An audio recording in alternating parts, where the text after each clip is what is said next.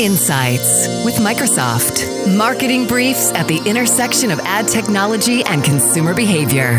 Here's today's insight. Is growth a top priority for your company? If so, you're not alone. A majority of organizations share this goal. In fact, research conducted by McKinsey revealed that nearly 2/3 of businesses identify growth as a top item on their executives' agendas. Additionally, 93% of participants surveyed have pursued at least one growth strategy in the last 3 years. It's clear that long-term growth strategy is essential for the continued success of your company. What's less clear is how to develop that strategy. Your leadership team needs to make smart decisions about market entry and expansion to sustain and build on your success. Far too many companies rely on the past when planning for the future.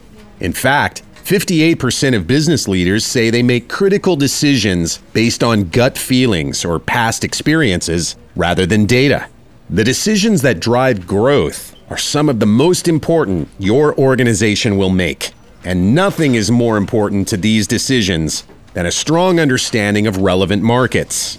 Knowing which products and services to sell, where to sell them, and how to expand your offerings in the future are the bedrock upon which a solid growth strategy is built. Without this information, companies are left to guess about potential pathways to expansion and are likely to come up short in revenue.